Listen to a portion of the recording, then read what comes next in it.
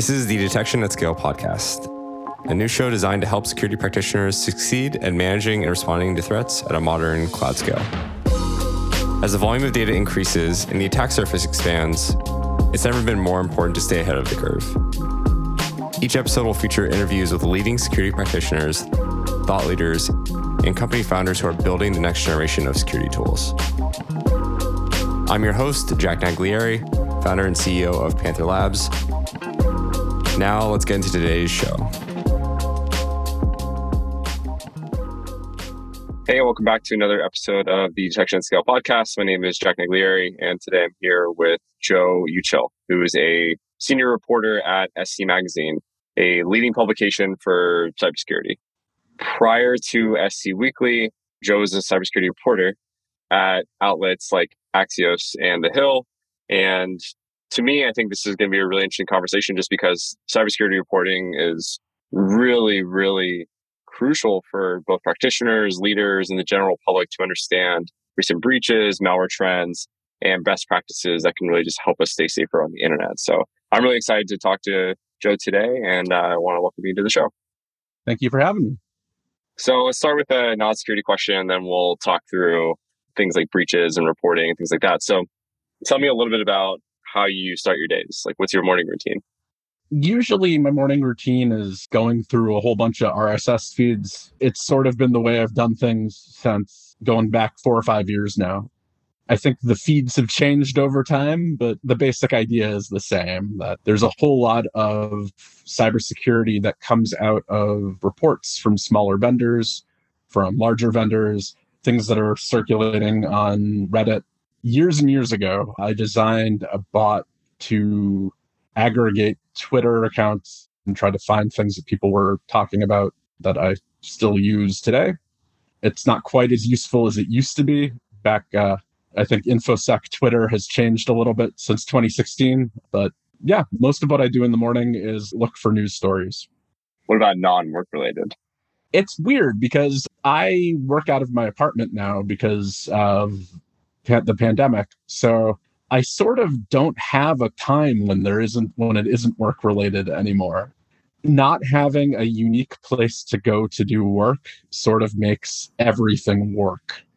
But when I'm not working, I end up doing a lot of weird temporary hobbies, just jumping from one to another, going around things. Recently, I've been trying to learn about mechanical watches. Oh, that's a good thing to spend a lot of money on. And it's a great hobby. It's fashionable. Watches are awesome. Yeah. It's exactly the kind of hobby for somebody on a reporter's salary. So I'm just starting out on it, but it's interesting because super interesting. It's the one field where we have the cheapest thing is also the most technologically advanced thing in quartz watches. And somehow that's not the most valuable or most well-liked thing. People like the mechanical watches that they're more off in terms of the timing isn't as accurate. It takes longer to make. They cost more. And there's just something about the simple machine of working a watch that people like. But you rarely see the less technologically advanced, more expensive solution win out. But I love the idea of using not an Apple Watch for things. I think an actual mechanical watch is a really nice disconnection from the world of being plugged in all the time. So it's funny because we're in tech and, we're talking about your morning routine is like, I look at RSS feeds, I look at Twitter. I try to really stay up to date on everything. And then talk about watches and it's full disconnection from that world. So it's really nice actually to take those breaks mentally. Yeah, it's nice. When I started covering cybersecurity, everything which we talked about was, in 5 years, we might see your toaster be used as part of your DDoS attack, or maybe there will be nation states, or, things where we were still speculating on where the dangers were real and the vulnerabilities that people were discovering were real. But they weren't coming to fruition the way that they have over the past few years. So when I started out, the stakes didn't feel as high as they have over the past year or two. I think as there have been more and more real world effects, there's been more and more consequence to what I've been covering and less speculation. That's super interesting. So what time frame are you talking in right now? I started a little bit before Sony. So what was that, 2015? So 2015. And I think things started to turn around during 2016, which Huh. was, during that election. Because, I mean, if you looked at the way cybersecurity was being covered during the election, you get things like Ted Cruz being asked about attribution, which is not, Robbie Mook, the campaign manager for the Hillary Clinton campaign, trying to describe why people thought that Russia had hacked the DNC. And we've at least moved to a place now where either security reporters or actual professionals will at least try to be the ones explaining why technical things work that way. It's no longer at least the feeling that anybody, I don't want to say that it's easy, but that it's non-specialized. It's a really interesting idea to say that it's become more mainstream in the year as the real world effects have materialized. But as a practitioner, I can tell you before then, it was very much real. It just didn't get as much coverage for whatever reason. So what do you think contributed to more of those things coming to light? Was it just political or?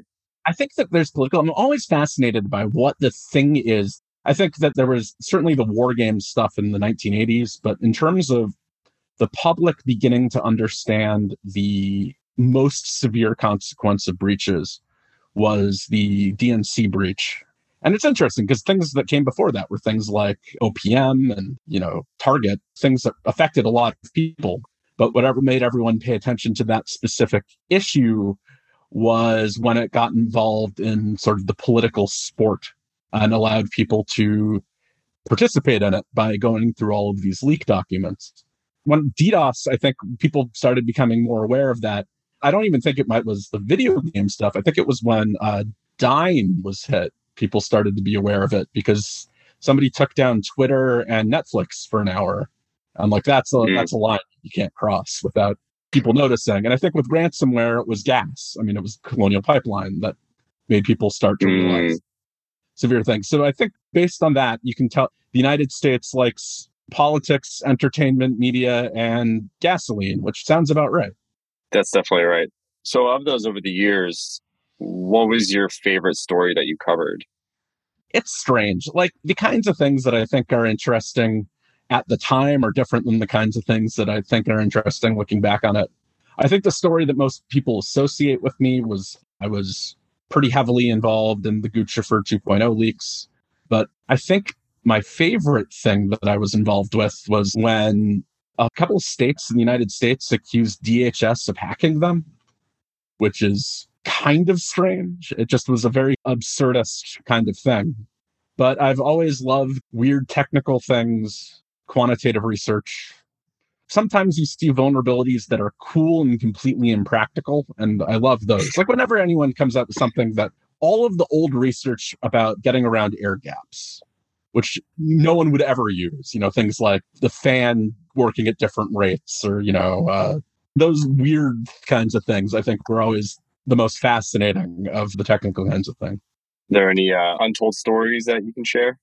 No, I mean, I think for the most part, I've tried to be pretty open about it, about what's gone on. From behind the scenes, I think the things that I don't end up talking about, I sort of transitioned it to Twitter for a while, but when news stories are actively incorrect, which was a bigger problem for a while about cybersecurity to oftentimes dangerous effect, I think that we were outraged by the same things you were outraged by in terms of coverage. How to tell if your kid is a hacker kinds of stories. I don't know if you remember the Norse AEI report that Iran was attacking millions of times a day when it just turned out to be internet scanning. Like it was those kinds of things, I think, are the things that don't come to the forefront for us, but they were the most corrosive, I think. Do you think that there's a certain responsibility that you have in covering cybersecurity? I think that the responsibility that I have and that people who cover cybersecurity have is not to scare people unduly. And I think that while that hasn't been as big of a problem since there have been actual calamities attached to cybersecurity, a lot of the time, the way that crime has been covered or potential nation state threats get covered is always in this consistent apocalypse kind of mode. There's a lot of victim blaming. There's not a lot of understanding of risk management. I mean, obviously, the news media has never been great at nuance, but I think that there's a desire in the way that some people cover the news to make things frightening in order to make things clickable, or whatever the pre-internet version of clickable was. And I think that it's more harmful than beneficial to try to scare people into better hygiene, and even if that feels at the time like the most effective way to do things. Yeah, I think the shock value can make people pay attention, but may not necessarily inspire action, you know?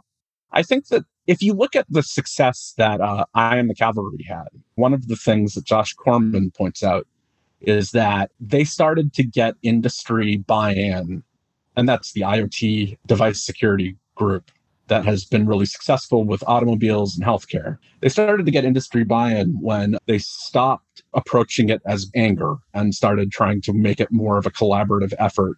And you now see a lot of security people in the room for that kind of thing. You look at for most of the villages at DEF CON, there's industry support at this point. And that's not all from I Am the Cavalry, but that as there's been more collaboration and as there's been less of an aggressive bent, I think that things have actually improved based on that by just being more polite, which is probably a good lesson just in life. Empathy is key. It is for a lot of things. From your perspective, what do you think? I mean, you obviously see a lot of coverage of varying quality of cybersecurity, and what stands out to you? The things that stand out to me that I reference very often is the scale of attacks and the frequency of attacks. So the value for me is I can both educate my company, I can educate people who aren't as nuanced in security, or I can just use it as a data point when I'm trying to explain that, hey, this is a problem that is never going to go away. And in fact, it's only going to get worse over time because things are getting more connected. So it's just validation. And it allows us to also pick trends out where, like crypto hacking, for example, like crypto companies getting popped and Bitcoin getting stolen and NFTs and all these things getting hijacked. It's allowing us to pinpoint trends to where we as defenders can help in some form or fashion, right? We can go talk to those companies and be like, hey, we help people. We specialize in detection at scale. This is our thing. So we'd love to be able to help you in this practice. So these types of stories just help reveal the trends that we can, as practitioners and as vendors, help make better. And that's really my goal. The crypto hacking is interesting to me. When it came to a lot of the legacy technologies, the reason part of the problem with security was that just had never been part of the conversation before, that people had been making electric transformers for decades and were just learning about the risk of cybersecurity.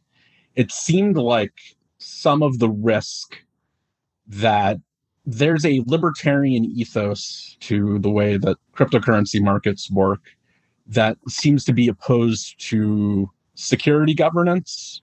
And it's interesting to see a scenario where something that's very technologically advanced was not built around reversibility and security. The fact that decentralization and privacy took priority over security for a new technology. I think that that's kind of fascinating because I don't think you would see another new technology get around that. Yeah, well, I think that privacy was one of the reasons why we built systems like cryptocurrencies, right? Like we wanted to be able to process financial transactions without that sort of clear attribution, but also not within the controls or confines of a single government. So security in a lot of ways is also limiting, right? And the whole idea of decentralization is to not limit. So I can understand why security isn't at the forefront of most things. It's hard to have security without someone in charge, without somebody being able to flick a switch. And it's hard to have decentralized security. In my experience, at least, and this is just as a reporter, I don't think most security was built to be completely removed from an overseer of some kind. And so it's not an easy problem. It's probably a feature and not a bug. But it's a strange feature and it's a strange trade-off. It's an understandable one, but it's a weird one, I think. It is. It's very weird and it's very subjective and it's different in every environment. And that's, I think, what makes security so difficult.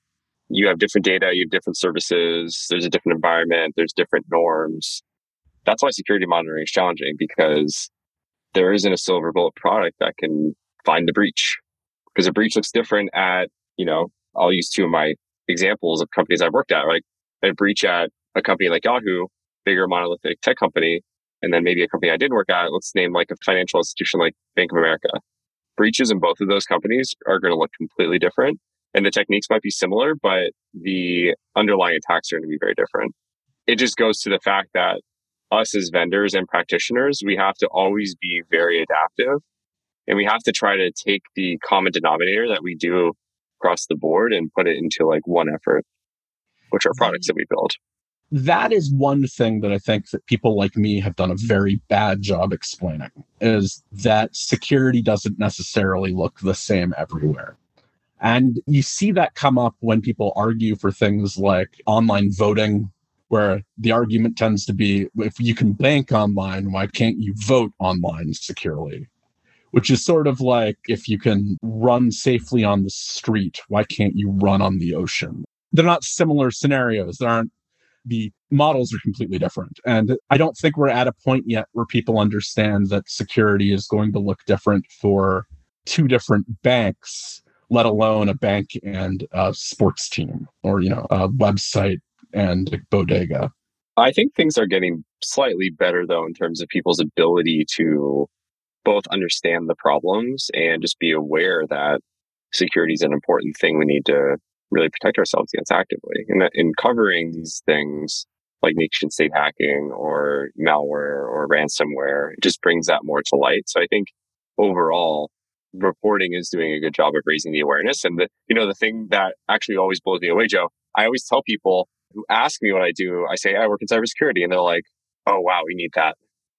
And that's always 10 out of 10. That is always the response. They don't understand the nuance of what I do because security, there's thousands of companies that all have a niche, but everyone's response is always, wow, that's super important. And that does say something about awareness. It's also one of the things that I kind of like about cybersecurity right now is the acceptance within the industry that it's a greater need than a competition at this point. I think that there may come a time when things are more competitive than tons of open sharing, but I like the shared data approach, which is going on at this point, that it's sort of half academic and half business at any given moment. And I think that shared need is realized in things like open source. And there's so many projects where people are just putting code out there to help other teams just push ahead. And in a lot of ways, I don't know how familiar you are with Panther's background or my background, but I was a part of an open source project at Airbnb, which was along those same lines of, we're going to open source this. Everyone can use it for free forever if they want. And they're going to get the benefits out of that without needing to go buy something. And there's a lot of benefits, but there's also a lot of cost to open source, which is kind of the downside. One of the things that's sort of come to fruition over the last year, the inequality of different projects, and both in terms of staffing and I think people were aware that colors.js was an option, but I don't think that people were expecting that to ever actually happen. But I think that we've started to see some of the limits to having very small projects with very important downstream effects. It's strange because there's such a broad difference between different projects that there's always this concern that when you talk about bad actors or things that don't go well, that you're sort of painting this gigantic thing with a very broad brush. And I think that one of the interesting things over the past year has been some of the difficulties on the lower end, on the smaller end, and some of the intentional supply chain effects that have sort of come into play that paint a lot of things strange. Like the conversation that Log4j led, that people were worried about open source in general. That's both good, that people, the many eyes theory requires lots and lots of eyes, but it also, I've heard conversations where people wondered whether or not that meant that they should move away from open source, which isn't the case. I mean, it's not that there aren't going to be vulnerabilities in other products or other code bases.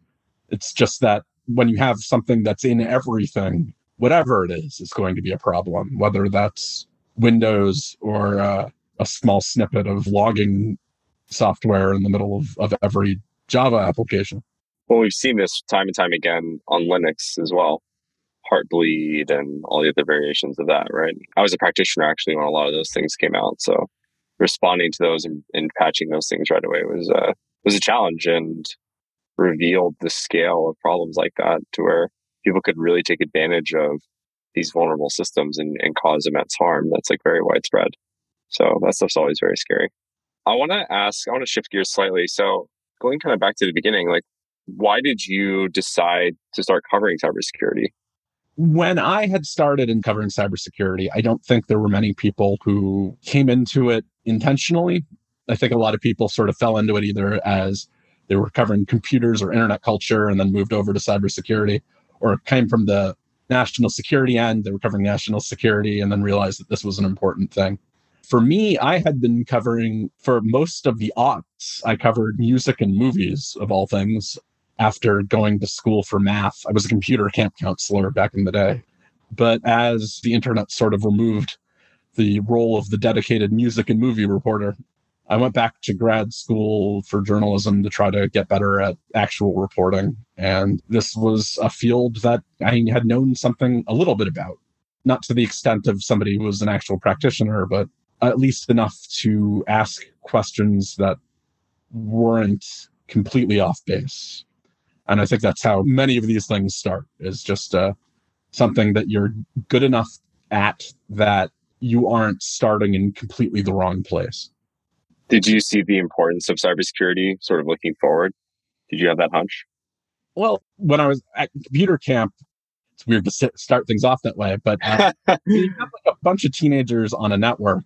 You see all of whom are taking classes in network security. It was in Boston, so like the bookstore that we had taken the kids to at one point sold a book that came with a bunch of scripts. So like we had inadvertently created 200 script kiddies, all of whom were, 13-year-olds, that sociopath age. So, I mean, it was never hard to imagine what would happen on a broader scale when more important things were in play than just games of Half-Life. But it hadn't occurred to me that that would be where I would end up. But at the time, when I was doing more computer science, I was more interested in image processing originally. But it's always a critical field. And I think anytime you have experience on any end of a market, you have to appreciate securing that market. That if you do something of value, keeping that thing of value both running properly and exclusive have to be things that you appreciate. Right. It's the integrity. You want to keep the integrity very high because you care about the cause, or you care about the longevity and the sustainability of that market. It's strange. Like, having worked with musicians and criminals now, the criminals are much nicer. I've had much more cordial conversations with truly abhorrent people than I had with rock stars. I don't know what that means. That's fascinating. Tell me more. Well, like, I can say that I feel like for a lot of people who are in crime, they are more detached from what they're doing.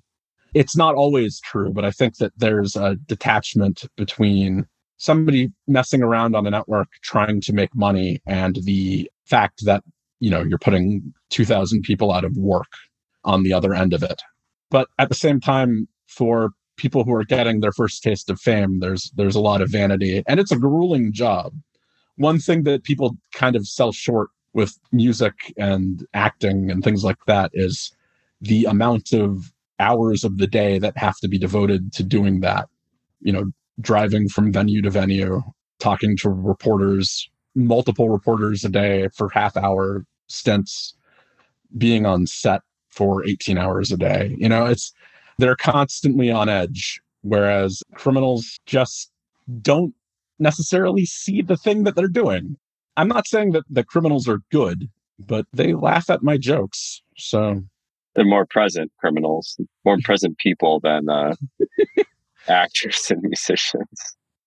That was the thing that I think was most surprising about Guccifer 2.0 for me was that for the people who were speaking to them, they were trying to be friendly. They're trying to detach it from consequence. Part of that is a PR strategy, but anyway.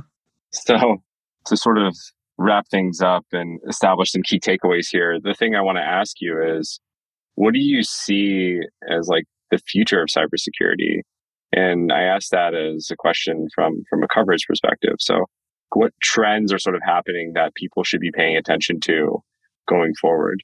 There was a time, if you remember a few years ago, when we were first talking about device security as a thing, the big push was to prevent people from, misusing the device, turning off the electrocardiogram or, crashing a car. But the first huge event that really came out of that was Mirai. It was, roping all of the machines together for a DDoS attack. I am confident that I have no idea what's coming.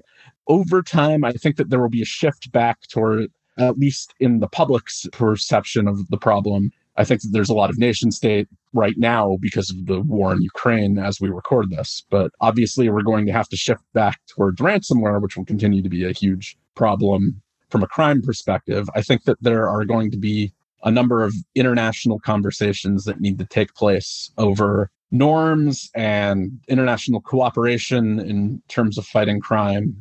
But there's a lot of ingenuity that goes into this, and I find it hard to predict. A lot of the time when people put together groups to try to discuss the future of cybersecurity, they talk about it in terms of being a moonshot. And that's one of the things that I've never really understood, because with the moonshot, you knew where the moon was going to be. Like, you knew what the thing you were aiming at was. Ransomware existed when I started, covering cybersecurity. I mean, back then it was still credential theft, and I don't know I know what the future is going to be. We're just going to have to figure it out. Yeah, I'm just going to be horrifically surprised every year. Well, Joe, this has been great. I really enjoyed talking to you. And the last thing we could end with is, how can people keep up with your writing and go a little bit deeper on some of the things that we've talked about here today? You can keep up with my writing at SC Media. That's scmagazine.com. Yeah, that's where I am. Awesome. Well, thank you so much for the time today. It's great chatting with you. And honestly, this was such a unique conversation. And really looking forward to keeping up with you and chatting again at some point. I hope you got something out of it. Thank you for having me. It was a pleasure. Thank you for listening to the Detection at Scale podcast, brought to you by Panther Labs. For access to the latest episodes, please visit our website at www.runpanther.io/podcast. And for those interested in running Panther, head to our website, runpanther.io, to sign up for a free trial. You'll get a dedicated instance with the ability to analyze your security logs in real time at any scale, powered by Detections as code, and sending into a very robust security data lake. Our goal is to make detection and response easy, scalable, and fast for you, the practitioner. Thanks. See you again next time.